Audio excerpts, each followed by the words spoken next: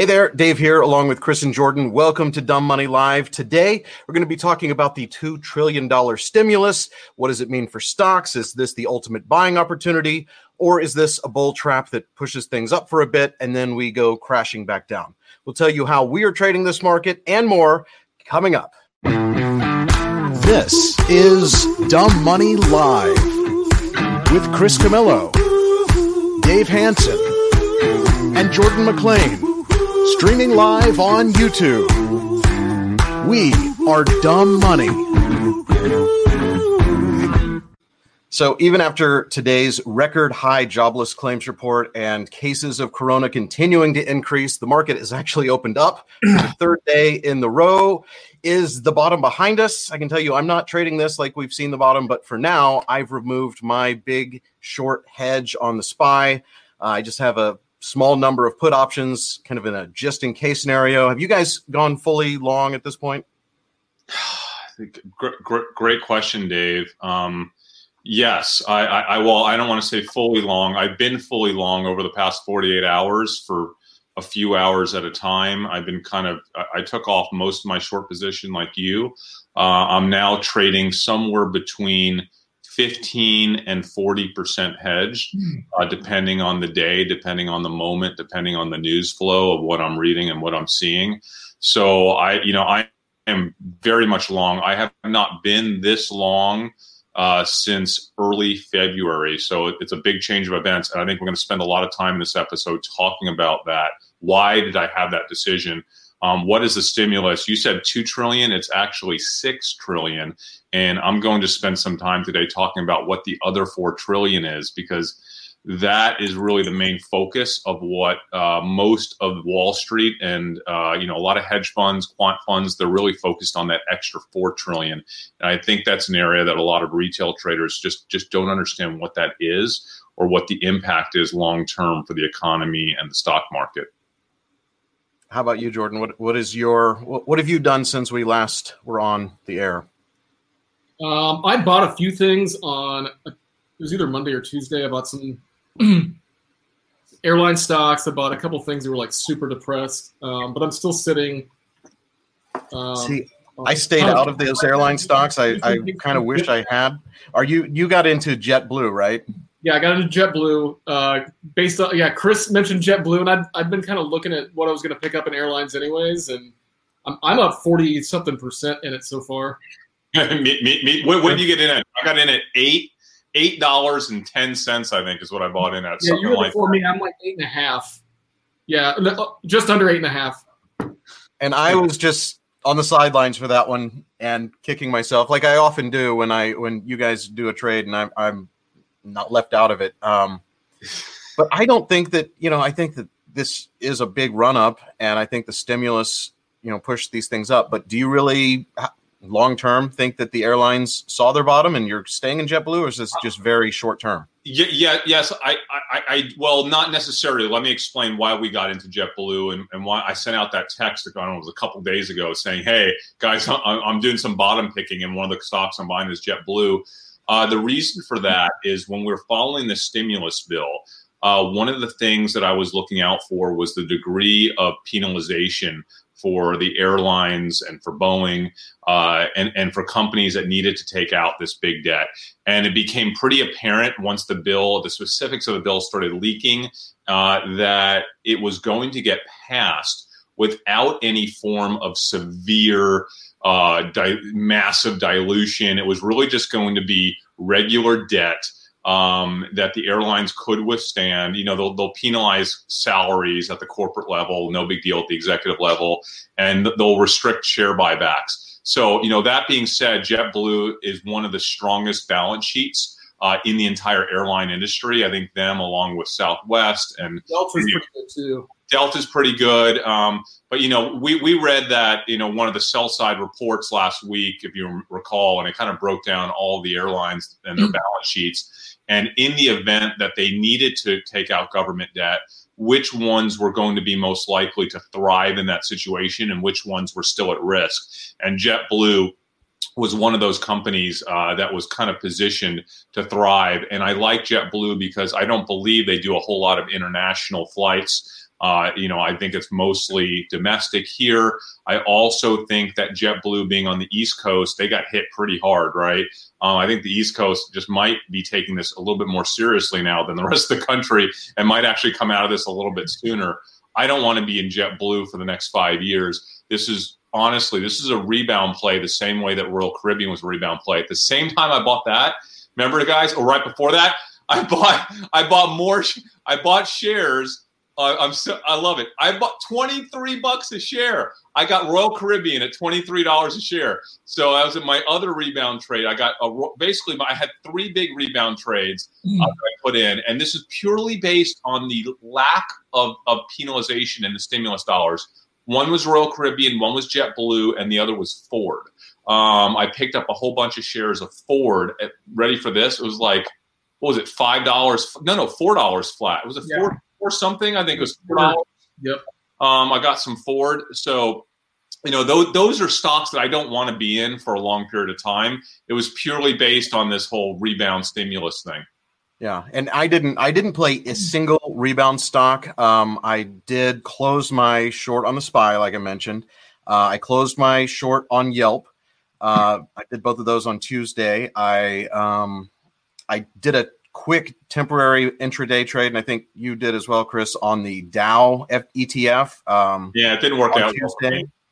It didn't work, and it was just slightly profitable for me. It was that's one of those days the market was just up and down, and today's big gains that we're seeing. What is the S&P is up 4.7% right now. The Nasdaq's up 3.75. The Dow's up 5%. The Dow is being pushed up, though, by Boeing because of the way the Dow is weighted based on price instead of market cap. So it's artificially making the market look better than it is, in my opinion. And can we talk about Boeing for a second, Jordan? Me and Jordan were both short Boeing.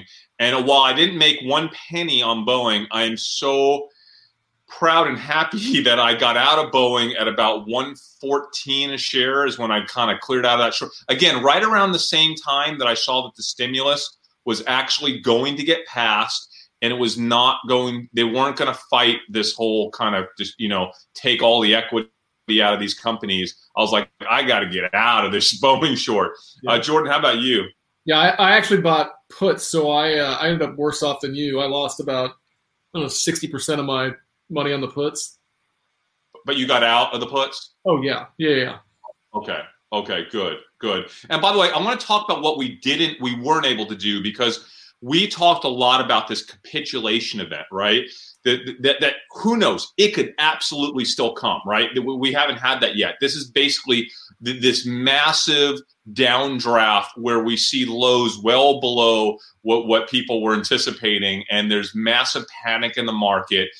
Massive volume capitulation. I think it would have to be 25% lower than where we are today, maybe 18 or 15 to 20% lower than where we were a couple days ago, right? So that never happened. Remember, if that happened, remember what we were going to do? I was going to put $500,000 in option, right? Call options on those 5 companies. I couldn't do it, right? And I'm so upset not upset because I hate for the market to go down that much, but I think it would rebound quickly if it did. I wasn't able to place those trades. Now, it still could happen.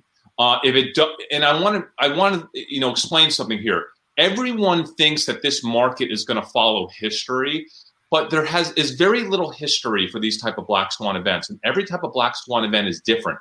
And what makes it a black swan? There's no history, and so the market is trying to trade on their expectations, but we don't know what that longer term view is going to be. We can't predict how quickly the curve will level. We can't predict what the impact on the unemployment will be, on spending, on all of these things that keep the economy going, or the record amount of stimulus that is being put into this economy. We can't predict the impact of that. The Fed can't predict it. Nobody can predict it. Yeah, the Fed and the government have never done anything like this before in any other bear market. So it's like, what's the effect of this, and I don't think anybody really knows. So that's the wrench. That's the wrench that got thrown into all this stuff was the $6 trillion stimulus. It's never been done. In fact, not only has it never been done, nothing has been done that even comes remotely close. This is magnitudes greater than anything that's ever been done. And because of that,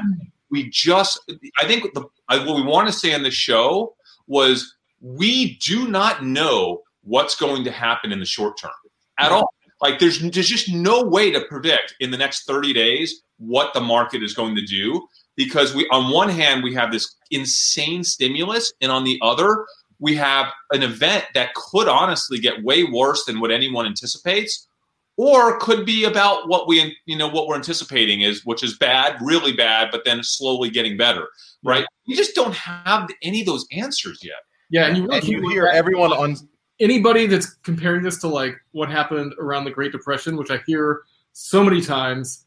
The government's doing the exact opposite of what they did then. So back then, the Fed basically did nothing. The federal government ran a balanced budget for 5 years. I mean, it's totally we're doing the opposite. Jordan, you're so correct. You're so correct. Now that said, what happened, after the big market crash of what was it, 29? A year later, what was it? Was it 1918? I forget what it was. I'm sorry, but after that crash, we have a massive rally, right? That following year. Yeah. Maybe we don't have the rally because of the stimulus now, and maybe it comes quicker. We just don't know, and it would be insane for us to think we know what we're doing here. And because of that, I am being very careful with short-term options because the option premiums are really high. I do not want to get caught up trying to trade this market day in and day out. That's just not something I'm willing to do right now. So all I'm willing to do right now is keep all of my longs and basically put a small hedge just in case this market does have that big downdraft. And if that happens, the money that I make off that hedge position is money that when we do see a capitulation, if that actually happens, is the money that I'll take and buy into those long dated leverage call options in those 5 companies that we talked about. I think it was last episode or the episode before that. That's my entire game plan here. Long term, this has got to be, I think, long term. I'm really feeling that this has to be a huge market rally at some point going in the next 18 months, right? 12 to 18 months. Once we get a vaccine and we're back to normal, I just feel, my gut tells me we're going to get through this at some point, all right? And so the risk reward of not being long here is scary. Isn't it scary to you not being long enough here long term? No, and that's why I am long. And then from time to time, I just put that little, I put the brakes on. I put the pause button on my account just because you never know. And so like this morning, I was completely long, but I had a small put on the SPY just in case these jobless numbers came out and they were way worse than anyone was expecting because that might have moved the market down. Now, I think that, we saw record jobless claims, and that was what the market was expecting. And we'd never seen more than like 600,000 and we had 2 million, but that was what the market was expecting. And so the market went up. Yeah. So I want to talk to our followers. We're going to get to all these comments. I'm seeing them. There's some great comments. For those of y'all that haven't watched any prior episodes of Dumb Money Live, I was talking about the market. Understand that we are trading for ourselves. We're trading some pretty substantial accounts. I'm trading what is now, as a result of this, turned into, an 8-figure trading account. My account is up almost, I think I want to say 40% in the last 4 weeks. Okay. My total portfolio account is up 40% in the last 4 or 5 weeks since I started shorting on February 20th, I think it was. So we basically nailed this downturn in the market. Some of us have traded it more aggressively than others, to me, Dave and Jordan. But we either retained a lot of our equity through this downturn, or in the case of me, that was trading it aggressively short, starting with Wynn Casinos and all the travel companies, from Booking.com to TripAdvisor to Yelp. I've been shorting every single one of them over the past month. This has been the best month of my 32-year trading career. That said, this is our portfolio. We're trading for ourselves. We're not financial advisors. We're not providing advice. Don't do what we do. Your risk is different than our risk, okay? So just be very careful. We're here to educate and entertain. But I want to get into some of these questions at some point. Someone, Dave and Jordan, just asked, how does the government? Can I talk about the $4 trillion yes. of the $6 trillion? How did $2 trillion turn into $6 trillion? Okay, this is maybe the most important element of the entire stimulus deal is that the Fed has the ability to pump an additional $4 trillion on top of the guaranteed $2 trillion to support markets. Now, what does that mean? They can pump that money into municipalities, all right? So they can help basically add liquidity to municipal bonds, right? The municipal bond market. But also, and this is totally unprecedented, the Fed can pump up to $4 trillion into the corporate bond market. Okay, so what does that actually mean? That means that any company anywhere, right, that trades on our exchanges or not, the Fed can come in and say, you know what, you're having some trouble. You might be at risk of going out of business, or even if not, you're potentially threatening to lay off thousands to tens of thousands of employees. Please don't do that.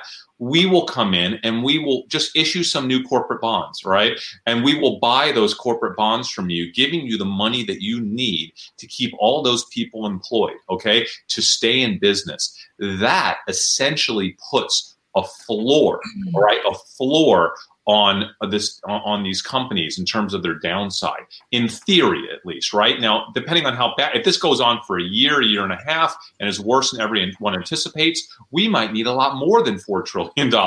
But a $4 trillion floor on top of the $2 trillion guarantee is unprecedented. So how can they do this with Royal Caribbean, someone's asking? Well, there's nothing in the documentation that says that I'm aware of, at least, because it hasn't been fully released, that says that the Fed can only do this with companies that have U.S. employees or companies that are, registered here in the U.S. Royal Caribbean is an American stock. It's traded on American exchange, means it has American stockholders, right? It also is something that is instrumental. These cruise companies are instrumental to the U.S. economy in a lot of ways, meaning that there's an industry around the cruise industry, okay, that operates around it. And even though the people that work for the cruise companies might be foreign employees, there are potentially hundreds of thousands of people that are benefiting from the cruise industry right here in the U.S. And I think that is likely a good enough reason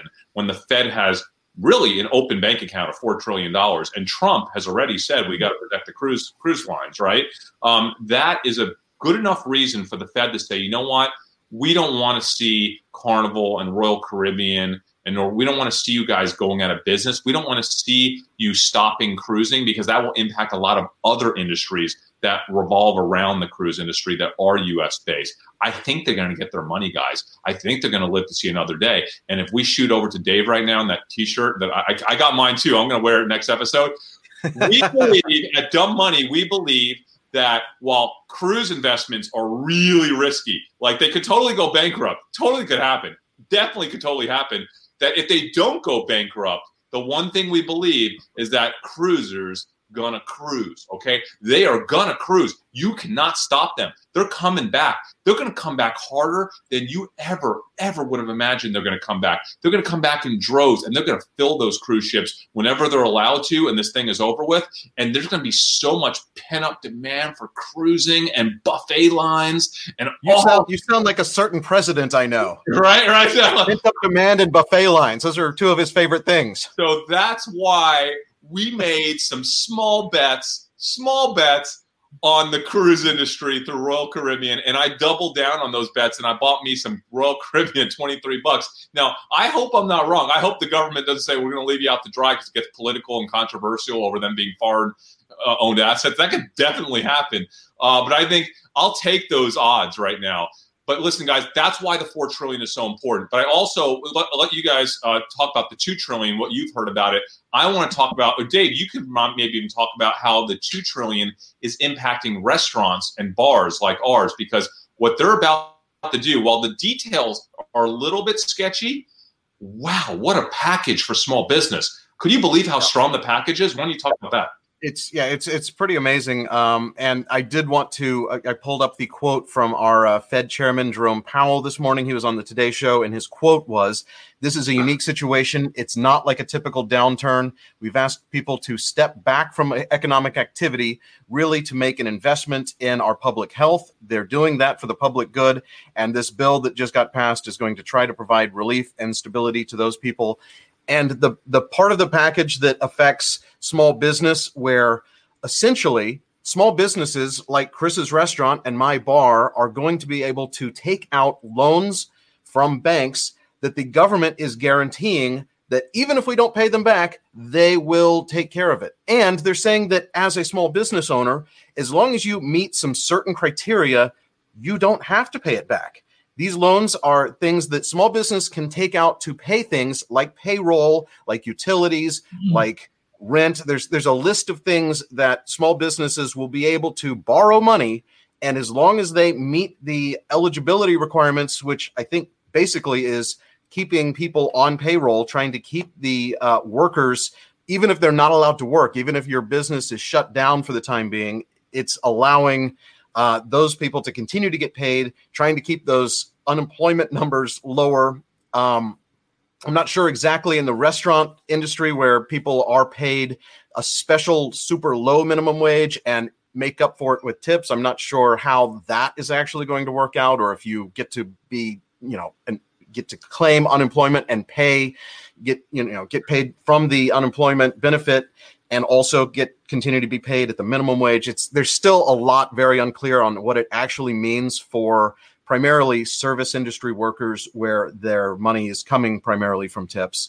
But it is a huge, huge deal for some businesses. And Chris and I were talking about, are there businesses out there that would be able to take out these loans and continue to operate, but where the owner perhaps is just not wanting to go through with that, not bother with it, where we might be able to actually just buy some companies right now, where we could basically buy the company, have that owner do well, be able to retire, and then take over with free government money for the first few months of operating the business. Is there an opportunity there? Yeah. So, and I think if it weren't for all the opportunities in public markets, I would have more time to look at those. So there's opportunity all over the place, right? So eventually we'll get there. But, the thing is, the government, it looks like they're going to basically pay us small businesses somewhere between 50 and 100% of our expenses for the next 3 to 4 months. So that is incredible. And it's going to keep so many people employed. It's going to keep that unemployment number somewhat in check. I mean, we'll have to figure out. I don't know, next week could be ugly, but I know we're not laying off anyone at my restaurant. We want that government money. And we want to hopefully subsidize our losses with it. And hopefully at the end of this, we're not going to lose as much money as we thought, and we'll be able to stay open. I think it's a really big deal for us. I want to say, someone's asking about the video game industry. We've had some conversations the last few days. We promised on our last episode, I used to spend a tremendous amount. I almost consider myself a video game analyst 8, 9, 10 years ago. It's really all I did. Haven't traded the sector in a while. But I did take a quick peek back into one of my old favorites, Activision. And they look to be really strong right now through this quarter. Just doing some Google search of their games, no doubt. I mean, the volume of play there for their what's their? I can't believe I just forgot the name of their game. Their fighting game. Call of Duty, yeah. They basically have they have a free-to-play Call of Duty that works on microtransactions. There's never been a better time to have a microtransaction type game go viral. And I think, the search trends on that are absolutely phenomenal right now. I think Activision is going to be one of the big winners. So I made a strong investment in Activision a few days ago. It's not up that much because it's not considered a rebound stock. It's really not trading that much lower. It's all-time highs. But I think Activision is going to be a strong, strong trade here, although not necessarily a rebound trade, but it has, I think, lower downside risk. So if we do see a big downdraft in the market, I think that Activision for me is almost a defensive play that will do pretty well if we recover. And if we don't recover, I think it will also do pretty well. What else? Do you want to answer some questions? We could go through our comments. Well, here's one from Fairview Properties. How are you feeling about the market? Are you still expecting a pullback as cases explode across the country? We kind of touched on that earlier. For me, I'm fully long right now with a small hedge on the downside, but I think that the market isn't going to be just as all the commentators on CNBC are saying. Are we going to see a U shape or a V shape or an L shape as the market comes back? I'm thinking U. I don't think L. I don't think the economy is just going to fall apart. But I think that as we have these multiple days, we've had 3 days where the market's going up. I think that there's going to be another week where we see down, and then it's up, and then it's down. So it's just you have to be more tuned in to the market now than ever before. We've had years, we've had a decade almost where basically you just buy a stock and you're printing money and it's doing nothing but go up. You may have a down day, but no, it's going up. Now your entire portfolio can be whipsawed so dramatically that I'm hedging on and off. So let's talk about the base case and what would be worse than that. I think the base case right now that everyone is assuming, so we have to run these models, right? So what we do a lot of is basically modeling different scenarios. And I think the base case scenario that the market's looking for right now, someone has some TV in their background. Is that you Jordan or Dave? Oh, so I think the base case is that this virus will kind of settle down going into the summer, right? I don't think anyone's buying into the whole Easter thing that Trump talked about. That just seems insane. And I don't think the base case is Easter. I think the base case is probably closer to everybody kind of getting back out into the world in June. And I think if the data leads us to believe that it's going to be worse than June, I think you'll see the market start to potentially come apart. If it looks like we're going to lose the summer, that's a really, really bad sign, obviously, for the travel industry and other industries. And then we're kind of reliant on a fourth stimulus package, right? And then, by the way, that fourth stimulus package, that's the one that people are really going to battle over between the House and the Senate. So that's the one, that one can get really ugly. If we're forced to do a fourth package, watch out. Really unstable times that has to happen. Mm-hmm. So know what the base case is, and then start to read the data based on the data being better or worse than the base case. And it has to be really considerably better or considerably worse, I think, to move the market substantially from that base case scenario. By the way, someone just mentioned Cisco, not Cisco Systems, but SYSCO. This is the food supplier to basically most of the world's schools and companies and restaurants, for sure, right? They're like maybe the largest supplier to restaurants. Yep. I have been wanting to do research into Cisco for the last couple of weeks, and I just haven't had the time. But I'm going to commit to spending some time on Cisco today and tomorrow, because I think that Cisco has rebounded like all the other stocks have over the last few days. But my gut tells me that Cisco potentially could get slaughtered over the next few months if a lot of these restaurants don't really open up again. Now, there's still food delivery business, of course. But I think the food delivery, what do you guys think? Is it 10 or 15% of what it normally would be? At my restaurant, we're running numbers right now, and we're at like less than 7% of what we would normally serve in terms of food. Yeah, you're not the typical food delivery restaurant, though, or, take out. Yeah, I think there's exceptions to the rule, but if you look at all restaurants, right, nationally, I think that it has to be down, has to be down over 50, 60%, 70%. Like, you remember that report on what was it called? Booking.com, Open Table. It's down 100% on bookings, right? And that has to be 70, 80, 90% of restaurant revenue. Yeah. So Cisco, I think, could potentially be a nice hedge and it's something to stay short. But I haven't done the research yet. I need to do the work, and we'll talk about it on Monday, I guess, our next episode. I see people mentioning Lululemon.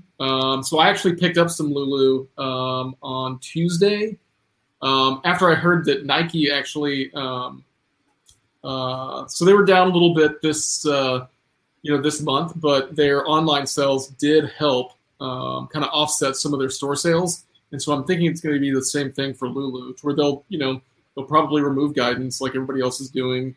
They'll be a little bit weaker, but I think a lot of people will be shopping online for things right now. So that could help them a little bit. And also they're so depressed, and it's a great name. So it's better than a great name, Jordan. It's literally one of the best names. Yeah. I mean, how do you even get better than Lulu? It's as good as it gets. They are killing it, obviously, right up until this started. And everyone's about to get checks, right? Everyone's getting these, $1,000 to $2,000 checks. Not everyone, but most people.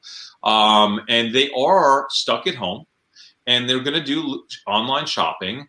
And I think they're going to hit up their favorites. I agree. I think Nike, I think Lulu, and not that Lulu's not going to get destroyed in the next couple months, because it absolutely will. But that's one of the companies that when this whole thing is over with, oh man, I can't own enough Lulu when this whole thing. Well, look, I think you've got like a tale of two economies, right? You've got a lot of people that are doing really bad, but you've got a lot of people that their job really hasn't changed that much, but they're not going out as much, they're not doing as much, and so they might even have some additional discretionary income. And so they're like, yeah, you know what, I'm going to buy those pants or that whatever. And so maybe people are shopping online more. I don't know. I'm just saying that's a possibility. No, Jordan, what you're saying is actually genius, and it's something that no one's talking about, because think about this. Everybody's getting the checks that makes under 100K, right? It makes 75 to 100, under 75K, you get the whole check. Under 100K, you get most of the check. So think about this. Unemployment was 3 million. There's 300 million people. Let's call it, 220 million adults in the country, right? So we lost a few million people, all right? So almost everybody is still employed. Yet almost everybody is about to get a check for between $1,000 and $2,000. So what you just said is so brilliant, and it's completely going undiscussed right now, because everyone is getting the same amount of money that they have been getting for the most part. Call it 90, 95%, call it 90%. Same amount of money that they always were, and then they get this bonus check. What are they going to do with it, right? What are they going to do with it? That's the question we need to answer. And if you can figure out what they're going to do with that check, buy a new MacBook, because they're stuck at home and they're having to now they're at college doing all their college work from home, or their kids are doing all their work from home for the next couple months, or they don't even have a television, but they want to watch a ton of Netflix. They're just watching movies all day. Buy a new MacBook, right? Buy a new iPad, right? That. I think Apple is going to benefit. Again, not that they're going to do more sales now than they would have done before, but it might not be as bad for certain companies as you think, because they're about to get hundreds of billions of dollars of in people's pockets that they're going to immediately spend, right? Yeah. I mean, I would personally buy stocks, but, put your $1,200 in stocks, and yeah, absolutely. Yeah, you hear the financial people telling you, don't treat this like a bonus check because you don't know what's coming, and this is just a one-time payment. So that's the advice that's being given. But the reality is, for all of the people who have retained their job and are just nervous, but not necessarily thinking they're going to be terminated, I agree. I think companies like Apple, where it's down, and buying Apple at $254 is a substantial discount. I want to buy more of the companies that I like, the ones that I know are going to survive long term. And it's not a game of trying to find the bottom for me. It's more a game of, does this stock look reasonable at this price? Yes, absolutely. If I could buy Apple. If you told me back in February that Apple was available for $250 a share, I'd be all over it. So, Dave, you know what else? You know what I think people are going to spend money on? You know what everybody wants to do right now? They've been stuck in their houses, right? They've been stuck in their houses. And I know for a fact that people are dying for one thing. You know what they're dying for? A vacation. And do you know what's going to be really expensive to do when this is all over with? It's going to be really expensive to go on a vacation, but there's one type of vacation out there that's going to not be so expensive, and it's going to come with a full refund if you need to cancel. I bet you a lot of people are going to get those checks, and they're going to book themselves a cruise. Okay, I think you're going to book themselves a cruise. I'm telling you, I quit. I'm done. It's going to happen. You're wearing the shirt. You got to be ready. I think they're going to book a cruise. You know it. They're going to book a cruise for holiday season of next year when the vaccine is hopefully getting closer or we're beyond this. They're going to book one for next spring or summer 2021. I'll tell you what I'm not going to do. I'm not going to be booking a cruise, but I was thinking about this the other day. I don't want to go on an airplane right now. I don't want to go anywhere. But are the airlines going to continue these policies of loosening up the change restrictions? And with the super low airfare right now, could you buy some tickets and then change them? Or when you change them, you then have to change them into the new fare at the new higher price? Could you buy futures in airline tickets? Could you say, I know that within a year, I'm going to want to be able to go to Europe. Yeah. Could you buy a ticket to London today for $107 and just book it 3 years out and just say, yeah, I'm gonna take that flight?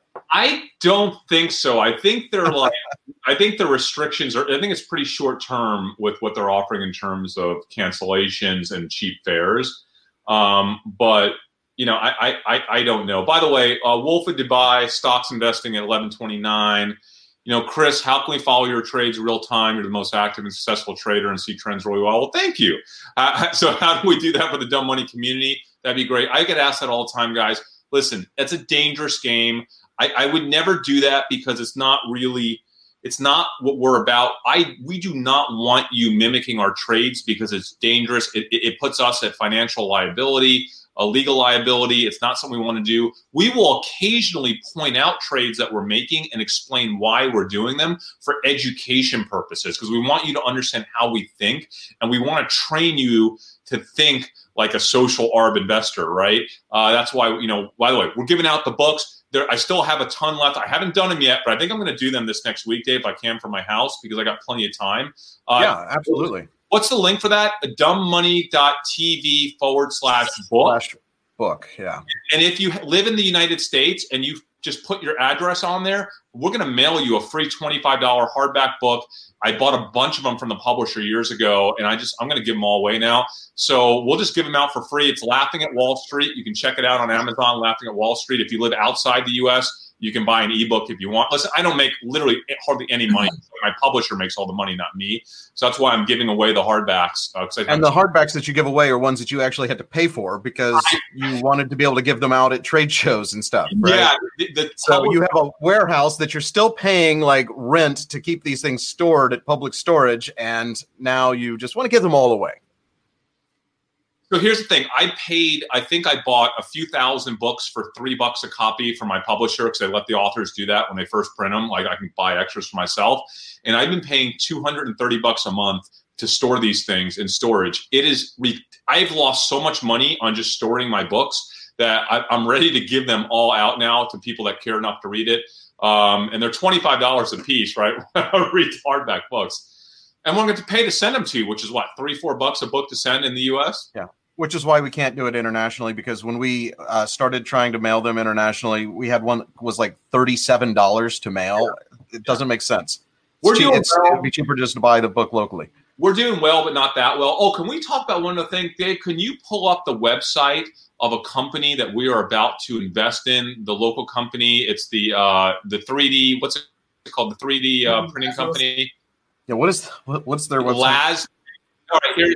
It's LAZ3D.com. So they have pivoted their entire business model for the next couple months. They are actually manufacturing their own face mask, okay, and their own plastic hoods for hospital workers and selling them at like almost their cost. It's insane. I'm like, why don't you guys make some money off of this? And it's like, oh, we want to support the hospital workers. They're selling these things for next to nothing. So I actually called the local hospital here, UT Southwestern in Dallas, Texas, and I wrote them a check for $10,000 to buy these masks from this startup, LAZ3D.com.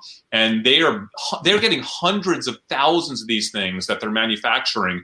And for any hospital, if you know a hospital that they're not N95s, but in combination with the thing that goes over your hood, a lot of hospitals are wearing these. if you know of a hospital that wants to buy these, please refer them to LAZ3D.com. It's a Texas company. They're manufacturing them direct. These are one of the most brilliant doctors that own this, that are founders of this company. And I donated $10,000 of equipment, PPE equipment, from this company to UT Southwestern here in Dallas. And I highly recommend spreading the word because they're just trying to help. And I love founders that are doing this type of stuff to help the hospital. Don't you think these are the real heroes, like these hospital workers? Is that not? Absolutely. Have you ever been so proud to be like proud of people in your life than the people? The hospital workers are absolutely, they are the front line. I think Veterans Day should include doctors in this next year. It's because it's scary what's going on in hospitals in New York, and some of the videos that are out on the internet of what they're having to do to, have their own makeshift protective gear made out of trash bags and duct tape. It's remarkable. So companies like LAZ3D.com that have pivoted their entire business to start making this protective gear. I saw 3M is expected to deliver some crazy high number of the 95 masks, and the next, they've pivoted their production. It's crazy how all industry has jumped on board and is really trying to make the difference here.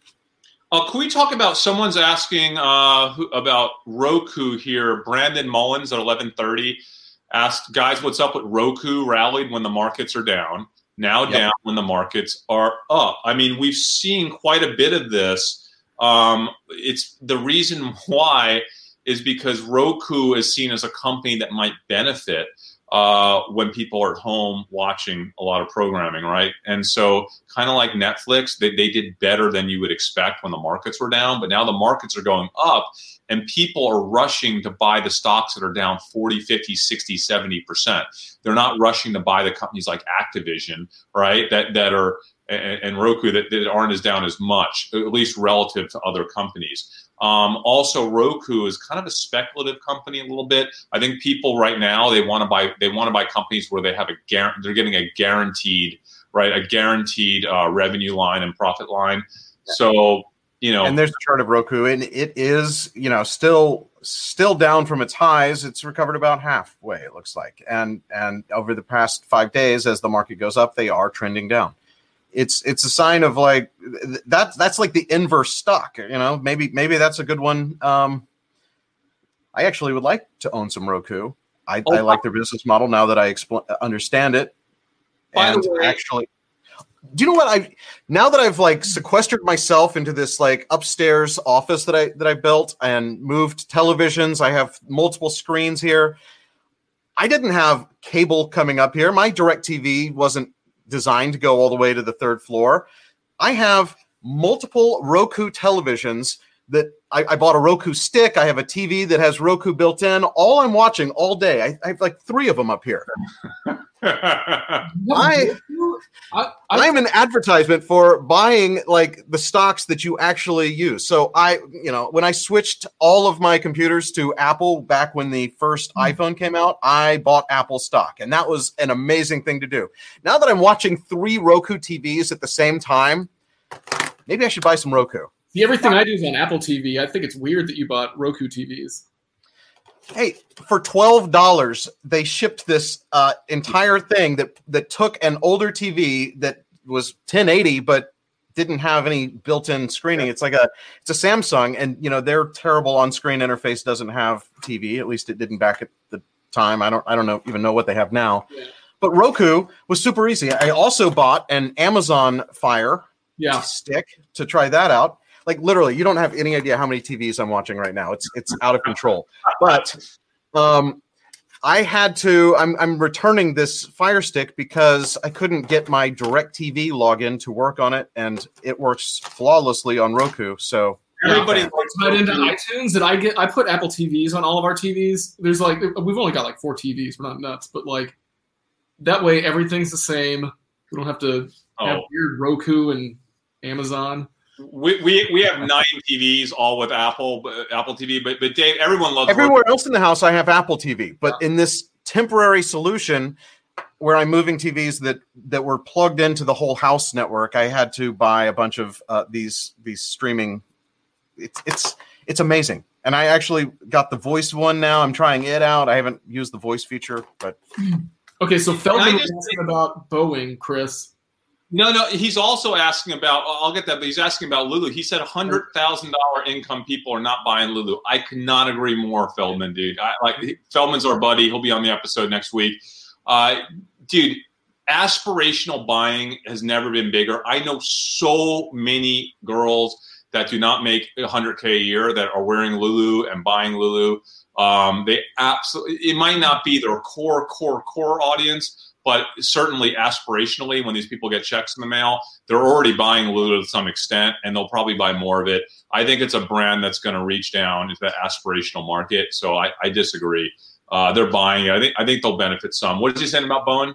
Oh, he was asking about Boeing. And my problem with Boeing is the MAX is a disaster. I mean, we've all read about how the software is a disaster, but just the design of the plane itself, I don't know if it's fixable. The whole problem is that there's not as much ground clearance underneath the 737 to shove a huge engine like they did on the Airbus, because the Airbus had more ground clearance. And so now they had to reconfigure where the engine sits, and then they're trying to solve the whole problem with software. I don't know how they're going to fix it. And so going forward, yeah, I mean, they might get a bump from this whole thing, but would I want to be invested in it long term? I'm not going to be. Nah, it's just not. Listen, there's risks there that I think it's hard for anyone, us included, to really have an information edge on a company like Boeing, right? And what's going on there. So it's like, I'm not interested. Guys, we're social arb investors. We invest where we're able to identify change earlier than the market through our reading mostly of social data. That's kind of what we do. It's what we've always done. So when we get back to normal, we're really only investing in stocks that we think are underappreciated by Wall Street, because Wall Street has a disconnect with the general consumer and the consumer marketplace. Wall Street is disconnected from culture, okay? They don't really understand how quickly culture changes, how consumer buying patterns change. And that is the core of our investing methodology, is getting ahead of institutional investors to basically buy and sell those stocks of companies that are either on the front line of that cultural or consumer buying behavior change. And Boeing is not one where we can easily do that. So you're not going to hear us talking a lot about financial stocks or Boeing or industrial stocks. You're going to see us talking more about stocks where we're able to extract meaningful data early using tools like Google Trends, like our old company ticker tags, monitoring social data, whether it's directly on Twitter. We monitor Reddit boards. We're out there constantly scraping data and looking at what people are doing where Wall Street is just a little bit slower to kind of capture those changes. By the way, guys, what do you think? Speaking of changing culture, we had the Dumb Money and our wives and a couple of our other friends. We had our first couples Zoom happy hour yesterday or 2 days ago. 2 days ago, yeah. There you go. I mean, you were on it longer than me. I heard you guys were on it after we got off for a while. Yeah, I hung out with Dave for a little bit and their friend from Colorado. but it is a change in culture where you now, like, we haven't been able to hang out. We have lunch together pretty much like 4 out of 5 days, the three of us. The time that we get to talk now is through these live streams, which we are streaming, for everybody to join in. And it's great seeing you guys, by the way. I miss having our lunches. But we're at the point now where the culture is kind of learning how to live in a new stay-at-home economy. And I think that using Zoom and other technologies like it to get together is perhaps, maybe, just maybe, this is something that even when you don't have to stay home, maybe you'll keep doing this. Like, if it was fun to just hang out and have some cocktails and chat with your friends online. Well, so think about this. Your friend from Colorado, would you have Zoomed with her before this? Or did this give you an opportunity to see a friend in another state, and now you're like, oh, we'll just Zoom her. It's no big deal. Yeah, literally, I hadn't Zoomed and probably wouldn't have even thought to Zoom until we're now just locked up. Normally, that might have been just a few texts back and forth, but it was really cool to catch up, I could see like families doing this, right? So like, my family, we text each other and stuff, and we send photos and we talk to each other and we'll FaceTime each other. But, I could see like even like my parents, me, my brother, my sister, like all of us just getting on a Zoom once in a while and just talking that way. It's kind of cool, actually. Oh yeah, there it was. There's us. Here's the beginning of our Zoom party. We need to do it again. What we should actually do, and I was telling Chris this, we should do like an open-ended happy hour for all of our viewers and just stream it, like have all the boxes going. I don't know that you'd be able to actually talk to anyone one-on-one. It would be really cool.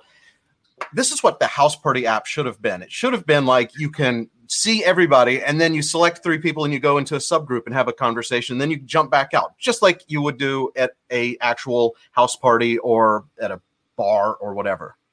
Hey, Dave, can you pull up the Google Trends chart? Nolan Antonucci at 1150 says the Google Trends for Shopify login versus Shopify cancel over the last 12 months and 30 days look encouraging. We do a tremendous amount of G-Trend research at Dumb Money, and it's all about the keywords and benchmarks and really understanding how to interpret this data. Give me those terms again. Shopify login versus Shopify cancel over the past 12 months, and then he says over the last 30 days, look encouraging. So maybe pull 12-month first. I usually pull 5 years when I do G-Search, and one of the trades that I went in a little deeper on during this whole pandemic was Netflix, because, and after this, Dave, we'll pull this one up. One of the terms I like to look at is Netflix subscribe, right? So people that are searching for how to subscribe to Netflix. And I saw just a massive, massive spike in the work. We'll look at that one in a minute. But Dave will pull up this Shopify. Because I haven't, by the way, everyone who watches this channel knows that Shopify is one of our favorite companies. We're already knee deep into Shopify. So let's see. So Shopify login. So here it is this is Shopify login is blue, Shopify cancel is red, and that's the past 12 months. Okay, there you go. Can you do a 30-day, Dave, so we can see over 30 days what it kind of looks like? Yep. Okay, so not seeing any bump in cancel at all. Can we do the same thing with Netflix? Do Netflix subscribe and then Netflix cancel?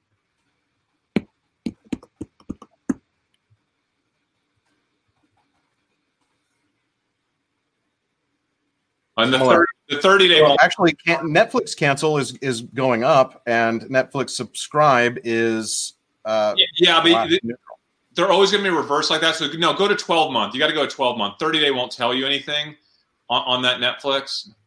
Here's 12-month. Okay, so 12. Well, more people are searching for cancel because they, why would you search for subscribe? But just Netflix in general. Dave, go to 5-year on Netflix, because you got to go to 5-year because it's seasonal, right? So go to Netflix 5-year. Yeah. And you'll get to see the seasonal pattern here. Okay. Yeah, and this big number is just Netflix as a search term. Okay. You can see a huge spike here at the end. Let's get rid of Netflix, but we'll maybe pull Netflix back in a second. But let's look at just the Netflix subscribe. Yeah, here's subscribe versus cancel.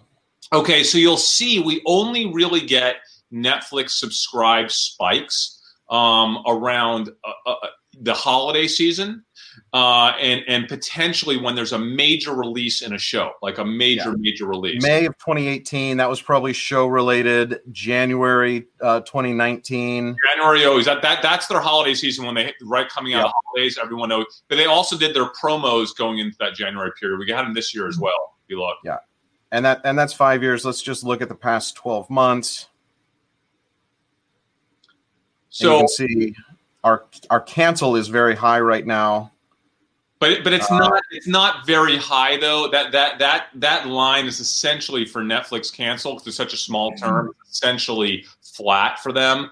Go to just I think Netflix, just the word, because people are really just searching for Netflix. Just the people that are actually using it, and this is really important because it's how many people are actually. I mean, look at that. That's 12 months. Netflix 12 months.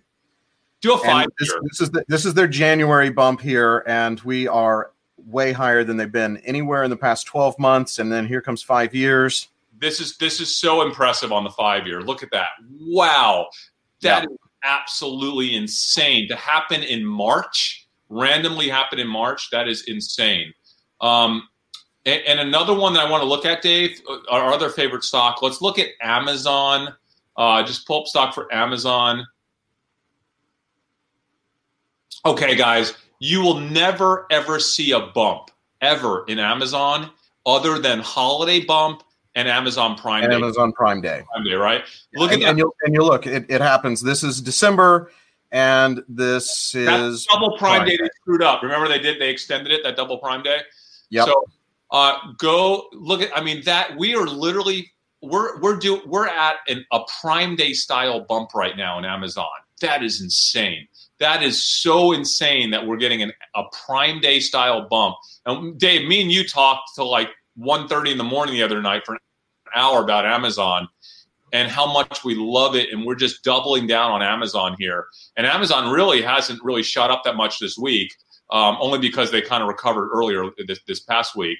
But man, that's just never going to end for the next 60 days. Agreed? Like it's just going to continue. I bet that bump flatlines here for the next 30 days. And we get like this nice bridge before it eventually starts to settle back down when this thing comes to an end. If and when, hopefully soon. So I see Amazon as like a core holding for forever. It is my forever stock. And I have not yet tripled down on it. I have call options that are deep in the money that I haven't even bothered rolling up to another strike. But Amazon's one that I want to pick more up. And we were at our 2 a.m. phone call. This Amazon, can you even imagine what their earnings are going to look like? Unless they come out with some weird forward-looking, like we don't know what this is going to do to our long-term business. Amazon has 2 things going for it. It is one of 5 retailers in the world that is still fully operational, even though their inventory has shifted from like the everyday goods to now being specialized in, necessities.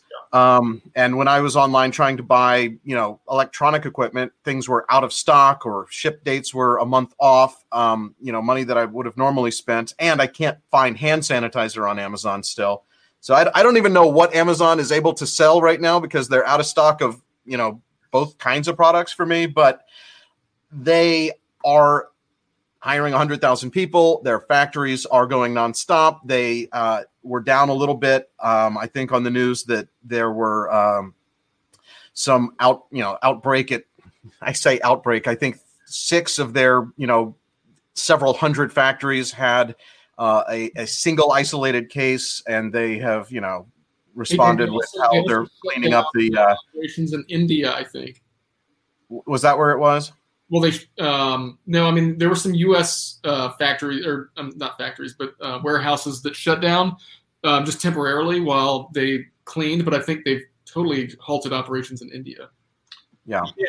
And listen, that's going to continue, right? They're going to have more outbreaks. They're going to have more positive cases in factories. I think short term that will scare some investors, but I think they'll figure out a way to get them decontaminated and come back online. It's too important.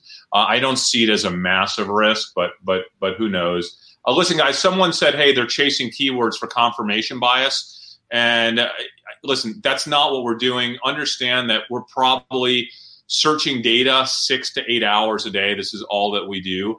And a lot of times on these chart lines, when it comes to the way people search and the behaviors of how they search, whether you're looking at a 30-day or a 12-month or a 5-year, there's certain companies like Netflix that have massive seasonality. So you have to understand the context of the bump. And that's why I was directing Dave, no switch from this chart to this chart. It wasn't because I was trying to, have confirmation bias of our trade. Certainly it's not something that we would ever do to ourselves because we're only trading our own money, right? Like we're literally just talking about what we do and how we got there. And, when we were searching these charts, what the charts are going to look like. And that's why you were saying use this search term, because that's what you were trying to base something on. This next question I really like. What would you do if you had 100% cash right now? That's a great question, and I was talking to our buddy Lynn about that because he basically is in 100% cash and has more cash than anyone else I know. Well, listen, it depends on the person, right? So it's what we do is not what you should do because you have a different risk profile. But what I would do is exactly what I am doing, which is being 85% long in my 15 favorite long-term stocks. I'm not trying to get fancy here. We're not actually doing a ton of social arb trading right now. We talked about Wendy's and their breakfast being a huge deal for them, but we're not even really trading Wendy's. I have a little bit of Wendy's, but we're not even doing what we normally do on this channel. We're just investing in our top dozen or so favorite long-term stocks, and we're hedging a little bit for what could be another downdraft in the market if things take a turn for the worse, and it looks like this is going to last beyond June. So we talk about those stocks. We list them almost every single episode. It's Amazon, it's Lulu, it's Apple, right? It's Shopify. It's all these. It's the FANG stocks with a couple other things that we really like Shopify and Lulu. Yeah, I mean, literally, that's what we like the stocks that consumers like, and those are kind of long-term holdings of ours. And we're not. Disney's another great name. DocuSign, Restoration Hardware, there's these, Square, right? Microsoft, Activision is one I talked about that I recently got into because I think they will benefit here. But there's nothing fancy. There's nothing that this is not a time for us to overthink things, right? It's just not a time to overthink. We're more focused on the market and making sure that we're prepared for the upswing.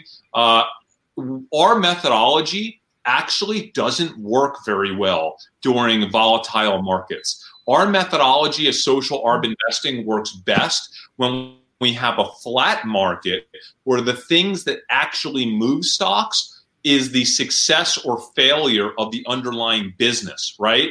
And that's not happening right now.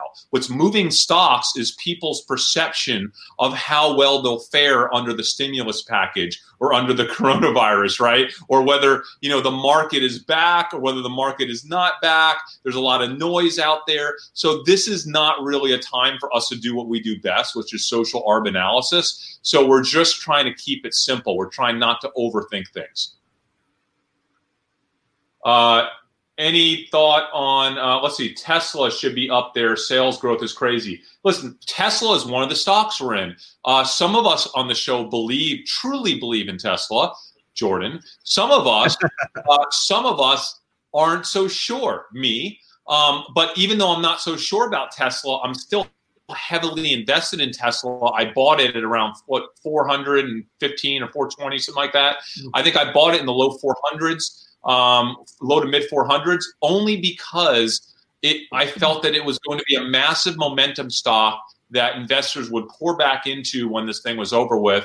And it could potentially be, a double at that point. And I thought they had somewhat of a floor, being that they had just raised a massive amount of liquidity in the company, a few $1 billion, right? So I felt the timing was right for me to have a little stake in Tesla. I'm not sure if I love it long term or not. Jordan, I know you love them. Yeah, I think midterm, like the next year or so, I think things are pretty shaky. I don't know if people are going to be just rushing out to buy automobiles. I could be wrong. I don't know. But this thing definitely does shake up car purchases in the near term, and they're shutting down factories and all sorts of things and converting their factory to make these ventilators and things. So, I think long term it's a good bet, but. Can we talk also about Berkshire? I think for me, Tesla is one that I haven't invested in because, and I think Chris is kind of like this. You're doing it because of the momentum and because of the excitement of other investors who are going to overpay and it's going to shoot up, and then you're going to try to get out. You're trying to time it. Yes, yeah. Here's an overlay of Tesla and Bitcoin for the past 6 months, and While Bitcoin is way lower because of this super high spike that Tesla went up to, look at those lines. They basically are following each other in lockstep. So you might as well just buy crypto, Chris. I might, but I don't want to. It's easier for me to buy Tesla. It's just easier. I don't have to open up a separate account. But you know what I do want to talk about also is Berkshire Hathaway. Listen, Warren Buffett, because someone's asking here, he said, why don't you just buy Berkshire? They have a ton of cash. They're going to be able to do some great things here. I'll tell you why I'm not buying Berkshire Hathaway. That was at Hunter Battle at 12:03, Dave, right? So let me just get this off my chest about Warren Buffett. And this is going to be a little controversial, right? Warren Buffett was one of the greatest investors of the past 45, 50 years. Absolute genius. Genius in so many ways, okay? Warren Buffett and his small team, in my opinion, just haven't had a clue the last decade. And the numbers substantiate that. Warren Buffett is no longer a good investor for the stock market in 2020, 2015, 2010. He's out of touch. They don't understand technology. They didn't understand Amazon. They didn't understand Apple, and they eventually bought into it, right? And they made quite a bit of money off it. But they're late into everything. Warren Buffett is amazing at certain types of businesses, understanding the basics, which are so important because everything's really about basics. He understands the basics of investing better than almost anybody in the world.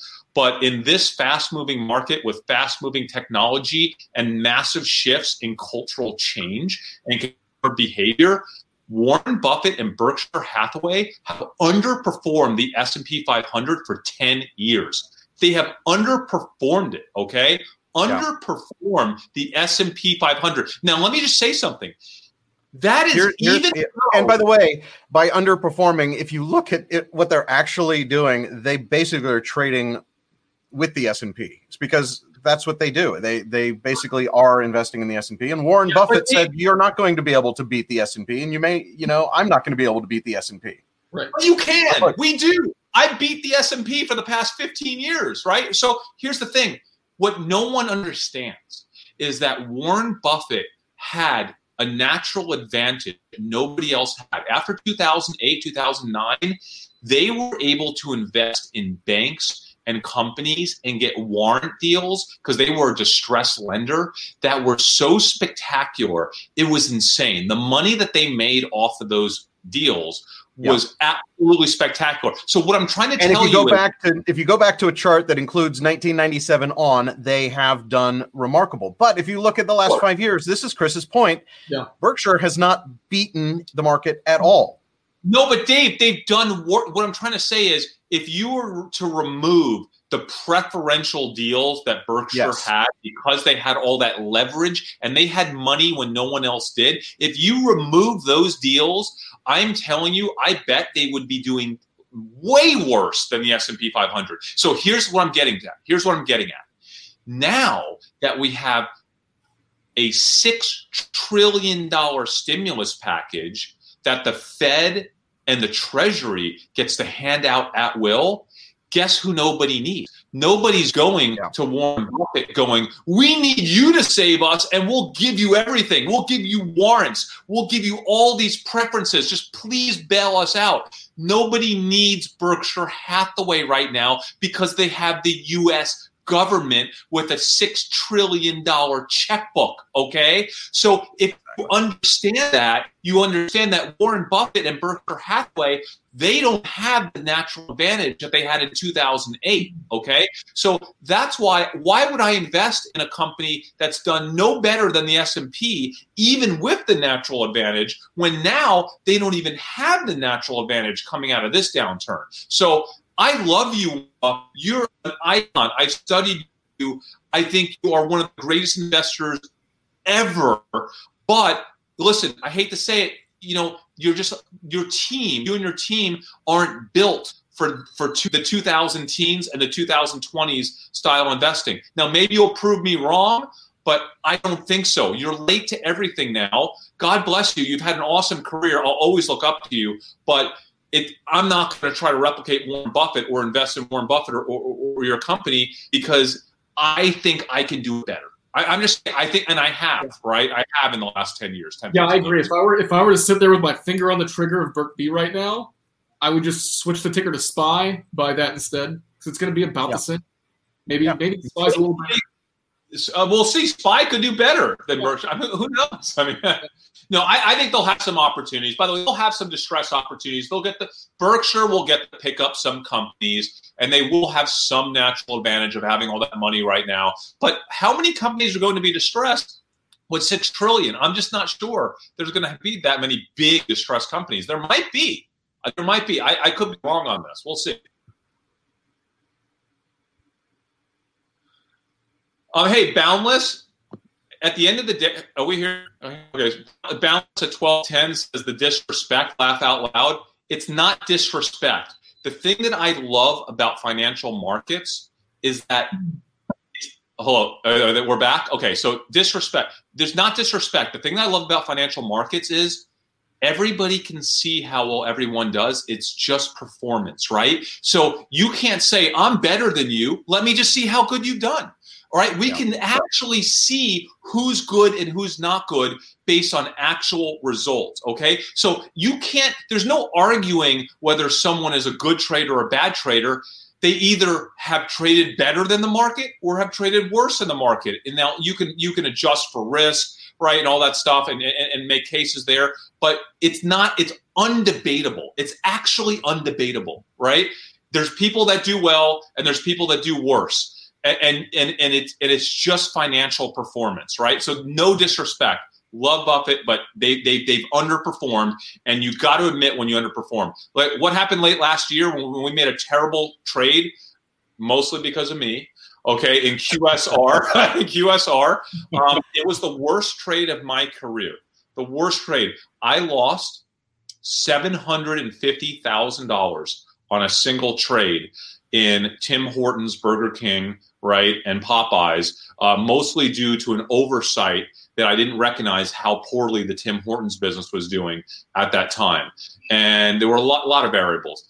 But you have to come out and say when you've messed up. And listen, I've been very fortunate over the past, 12, 13, 14 years in my trading, turning, essentially generating, I think 70 or 80%, 70 and 90% annualized returns over a decade period annually. But I made it the worst trade of my career. And you have to say when you messed up. I think Warren Buffett, if you really asked him, would come out and say, I messed up. He's messed up the last 10 years, right? He's messed up. And that's all. And I think he has admitted it. He has said, maybe not I messed up, but he has said that it is nearly impossible to beat the S&P and that he has a hard time beating it, which is true. The amount of money that he has to invest, of course you're not going to do as well as the S&P. You get advantage, Chris, because you're not trading billions of dollars. No, there are funds that trade billions of dollars. There are a few that have consistently beat the S&P over a course of a decade and a half. And by the way, Warren Buffett did it too. When he was trading billions, when he was in his zone and was in a place where he had a natural advantage, an information advantage, and access, he had an access advantage. When he was doing that, he actually was able to beat the S&P year after year for couple decades, right? But not anymore. Anyway. Yeah, so do you think they have an advantage now that they have so much cash on the sideline? No, because the government has more cash on the sideline. They have $6 trillion on this. That's the whole point. People need Berkshire less now than they did. I still think he's going to have some advantage. He'll be able to buy some companies distressed. It will actually happen. There's no doubt in my mind they're working on deals right this second that will probably be announced in the next 90 days. So yes, he has an advantage, but it's not as big as it used to be. That's all I'm saying. Sorry for the rant. No, that's great. I love your rants. Are there other comments that you wanted to chime in on? I know that we have questions about several individual stocks, but not ones that we particularly follow or are experts on. Well, can I talk about? Let's talk about Ackman. Michael Crockett says Ackman. For all the crap that people gave Ackman this week when he went on CNBC, and granted, maybe he was trying to move the market down because he was still in his big short hedge position. The guy made $2 billion, and his fund is only like $5 or $6 billion, right? Not even. I don't even know how big it is. It's like what, 4, 5, 6, 7 billion. He made $2 billion, right? Shorting the market. He started his short around the same time I did, And you got to give him credit. He did that with a multi-billion-dollar hedge fund. That is a tremendous risk to take. He saw it and he acted on it. He had a prepared mind. We always talk about having a prepared mind. And listen, love him, hate him. Ackman had a few bad years when he made some mistakes. He got crushed on that Herbalife deal because he got into a fight with a guy with way more money than him. Of course, Herbalife is paying the price now, right? But I think Ackman is one of the smartest managers out there. I really do. I have so much respect for him. Mm-hmm. And, he put his money where his mouth is. He shorted it, and he's out of that short now. We'll see how he does coming out of this. REITs, like Realty Income. We don't trade a lot of REITs, guys. It's not really our thing. I assume they would do fine in the recovery, but I don't want to comment on, you guys don't trade REITs, right? It's not our thing, right? It's just like there's other opportunities that we see. It's the only exposure I have to real estate other than my house, but I'm not actively trading them. It's just more of like an income play, really. You have like a REIT fund or something like that? I have something, and it's not a substantial amount, and it's not something that I follow closely, but it's part of my diversification strategy. 3% on that, is it? I'd have to even look, but yeah, somewhere my smaller investments are generally in the 0 to like 0.5 to 1% of my portfolio. Oh, by the way, someone says apparently they're buying a cruise line. I'm assuming they're referring to Berkshire Hathaway. Hopefully it's Royal Caribbean. We'll see. All right, so, hey, guys, Conan Wu right before that, Dave, at 12:15. Any update on Yelp, Booking, and Trip Advisor? I wanted to ask you about that because those were big plays for us. At least you. I was in Yelp. I had a huge short on Yelp, and I covered it for a profit. I stayed out of Booking and Trip, but I know, Chris, you were in that heavily. I killed it on all those except for I don't know how I did in Trip. It might have been kind of close to even. I shorted Yelp from around $30 all the way down to 16, 17. I got out of it a little late. I got out of it at like 18, 19. I covered my short there. Booking, I didn't ride Booking all the way down. I ended up getting out of my Booking at about 1,400 and change, maybe 1,500. I rode that down from like over 2,000, 21, 2,200. I'm out of Booking. I'm out of Trip. I'm out of all of them, quite honestly. But here's the thing: this guy Conan makes a great point. They're not getting any stimulus money. Okay, you remember they are potentially at risk because they're not getting. They might get stimulus money. There's nothing saying $6 trillion open checkbook. If they approach the government and say, "Hey, we're not a restaurant, right? We're not an airline, but we're tangent to those companies, and our revenue is down 90%. And by the way, we have like 15, 20,000 workers that we're going to lay off like next week unless you give us a loan for $3 billion, $2 billion, whatever it is." I think they'll get the check. Don't you think the government will strike that check? What are in the stimulus package? There's stuff specifically aimed at small business with less than 500 employees. There's stuff aimed at individual sectors, individual companies.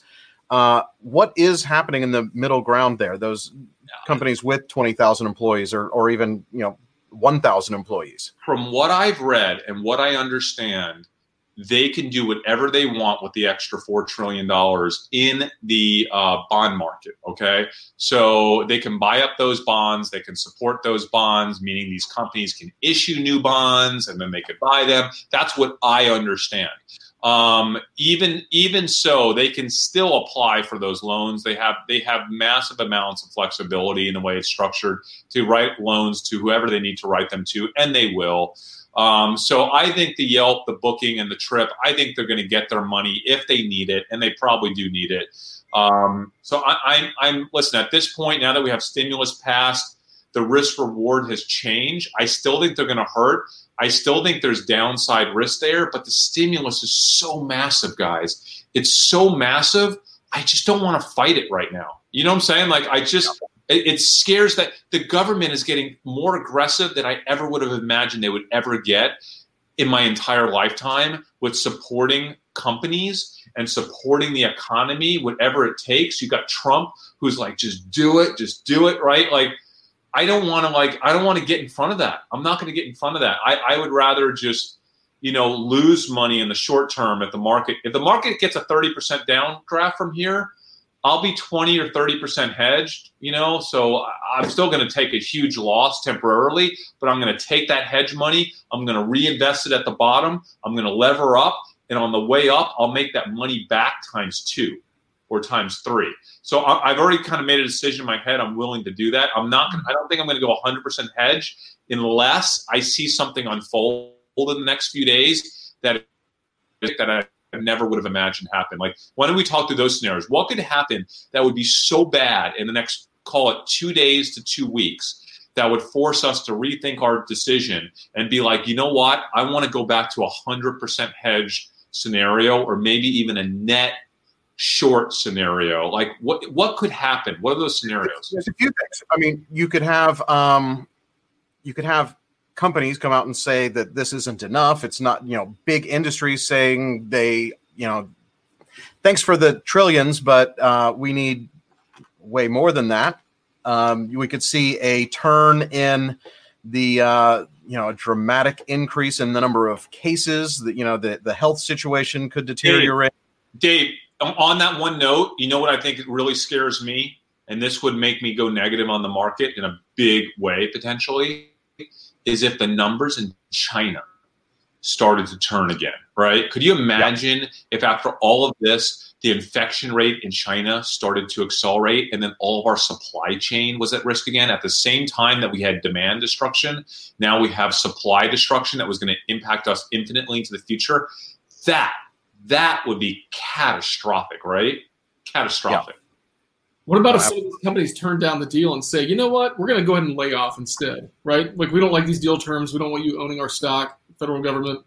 And they literally lay off like 20% of their workforce. Boeing threatened that, right? Boeing threatened that. That's why I bring it up.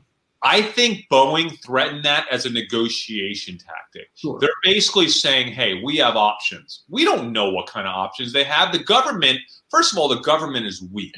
The government is never going to strong arm Boeing because the government by its nature is weak, okay? So they're not a distressed lender. They're not accustomed to doing this type of vulture financing. And if Boeing comes to them and says, hey, we got a better deal on the table, that deal is going to force us to lay off like 15% of our workforce, but the deal is really nice. And we think long-term it's better for us to take that deal. The government, you know what they're going to do. They're going to be like, even if that deal doesn't exist, they could be lying through their teeth. And I think that Boeing CEO would lie through his teeth if he had to, right? And so I think the government would just fall apart and be like, okay, we'll give you the deal you want. Just don't lay off anybody. Okay? Like, don't you see that scenario running? So Jordan, I think you're right. That would be a catastrophe, but I don't think the government's going to let it happen. But you're right. If it does happen, it can be bad. What else do we have? We had a question earlier asking my thoughts on leveraged ETFs. This is something that we've talked about before. Leveraged ETFs are dangerous, but it is something that I have invested in, and they're designed not to hold overnight. They're just these crazy derivative products. I'm going to pull up the chart of the triple leveraged S&P 500 compared to the normal S&P 500, and you can see that historically, this looks like a 1 year time frame, maybe. This is before the crash, and this is when I was holding an ultra long ETF on the S&P 500, and this thing was just going up. It was going crazy, and my portfolio was going crazy. But here's what happens if you're in one of these things and it's not going up, or even just intraday, you could have this crazy loss. For me, this is something that I will be getting back into, but it is definitely a high risk kind of investment. Here, let me just fast forward for you here on this chart as to what actually happened. So much like it's triple leveraged on the upside, look at that downside. So it's perfectly stayed, and it hasn't gone out of business. It hasn't gone to zero. It hasn't, but you basically would have lost 60% of the money that you had in it. Now, I was able to sell at about this cross point right here. So right as the thing was going down, I saw my portfolio going down, and I got out of it right around the time it was basically crossing. So I lost all of these theoretical paper gains, but I didn't actually lose any money in my crazy weirdo triple leveraged ETF. And now look at this. I'm going to be getting back in at some point, but nobody can time the market. Nobody can predict the market. And when you have volatility like we have, this is something I'm completely staying away from. I'm sitting in cash in the accounts that I would normally try to put in this weird triple leveraged. And these are accounts that are money that I would be comfortable losing. It's like going to a casino. It is not an investment. It is a speculative play. Yeah. But that's what I'm doing. That's my history. That's where I would have theoretically made a ton of money if I had just timed the market perfectly, but nobody can time the market. And I panic sold at the point where I didn't lose too much.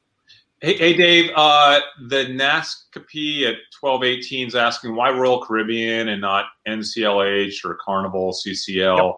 And I think the reason, listen, we're not experts on the cruise industry, but after doing a little bit of research, Royal Caribbean is the company that has been investing the most amount of money, it appears, in its ships. It's completely built out these massive ships over the past 6, 7, 8 years. I think they were doing incredibly well before this started. They were like just this cruise line. They were on fire before this whole thing started.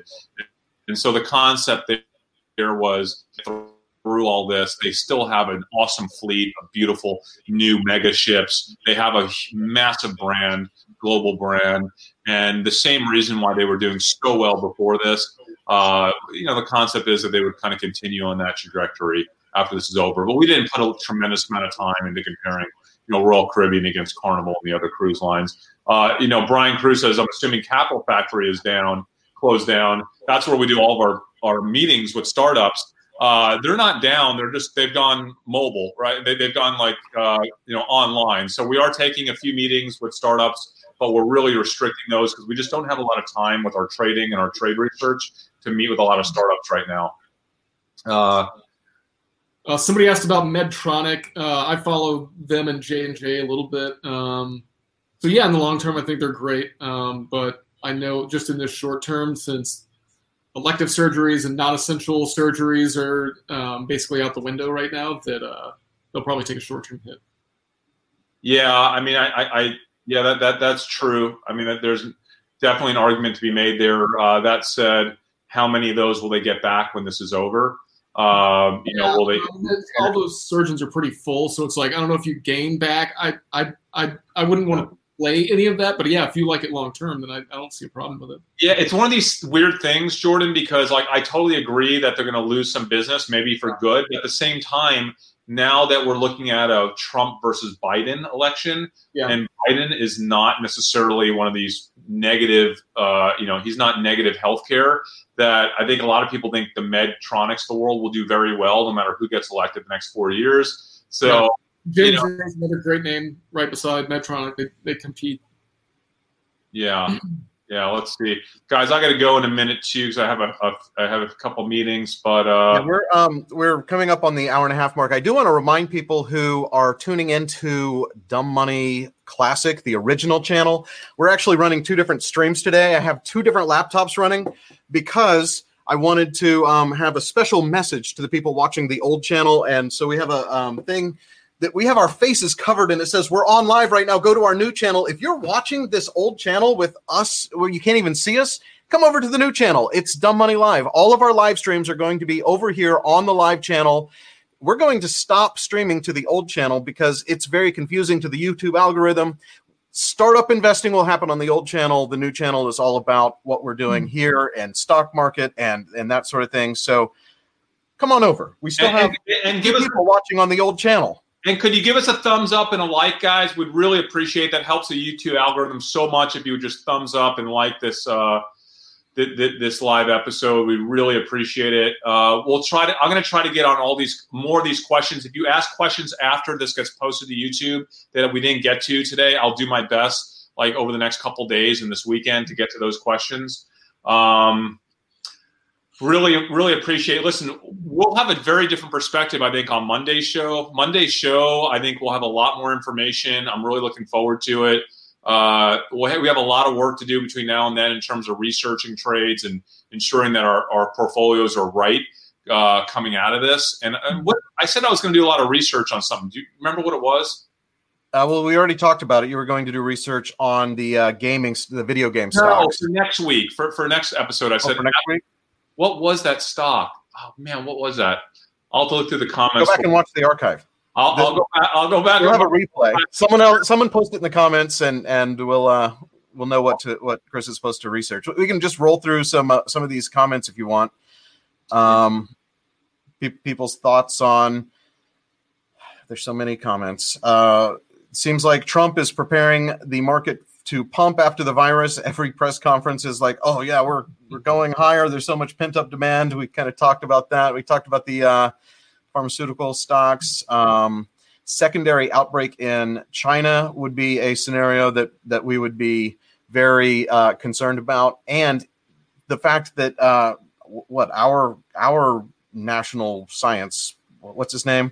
He's basically saying this could turn into a seasonal version of the flu. And is this something that I'm ready for a seasonal lockdown, but I don't know that our economy is. Hey, Dave, well, that'll be okay. Because once we get the vaccines ramped up, we can tweak them just like the regular flu vaccine. That won't be an issue long term. But over a year away on the vaccine. I know. That's the risk, right? The risk is if we can't figure this out by summer, I think there could be a lot more downside on this market for sure, and we'll know that pretty soon. Someone wanted to ask if I was investing in TEVA and AMRX due to hydrochloroquine, which is the drug that's been around forever that Trump is talking about.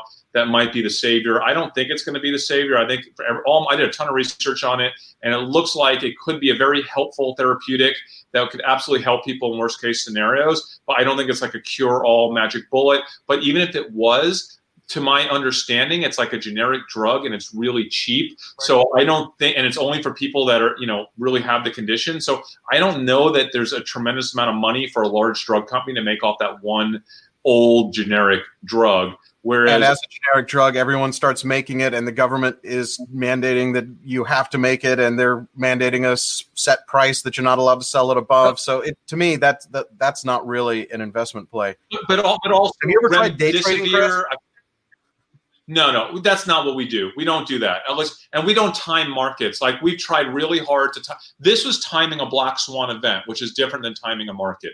I have been preparing to time black swan events for literally decades of my life. In my off time, I study black swan events. I had been waiting for the next one to happen, and I was at right time, right place with a prepared mind when this one was in its early stages in China, and that's why I was able to time this market. But timing markets is not something that I'm good. Could you attest to that, Dave Jordan? I do not do that well at all. Like I will. No, we are historically terrible at timing the market, and I think pretty much everyone who's ever tried to time the market is. Yeah. You just can't do it, and. Anytime I'm trying to basically have a sure thing, I just wait until Chris says, I think that this is the top or this is the bottom.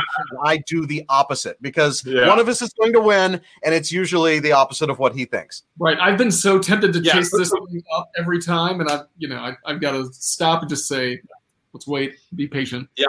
Why invest in? So I know you're invested in Zoom, and I didn't get into Zoom. Why invest in Zoom when Skype, FaceTime, Hangouts, and Discord all exist? We talked about this quite a bit in our last episode. It's about branding and customer acquisition and stickiness, right? So it really doesn't matter if four of them exist because none of them are prohibitively expensive. And the one that people get on first and have a good experience with, and they think that is the leading brand, and it turns out to be sticky. And then those are the guys that get the most money in terms of capital injections, and they can afford to actually set up distribution and have proper customer service. So, and it's all about branding, guys. It's like anything else, like any other industry sector, right? I think Zoom. I just want to mention that comment came from a person called Ham Puddle. I love these usernames. Brian, one of our regular viewers, says that he loves the idea of doing a fan Zoom happy hour with Dumb Money. So we need to just follow us on all of the other socials because that's probably where we'll publish the date and time for that, and just like an open password for anyone to join in. That would be a lot of fun. I'm up for it.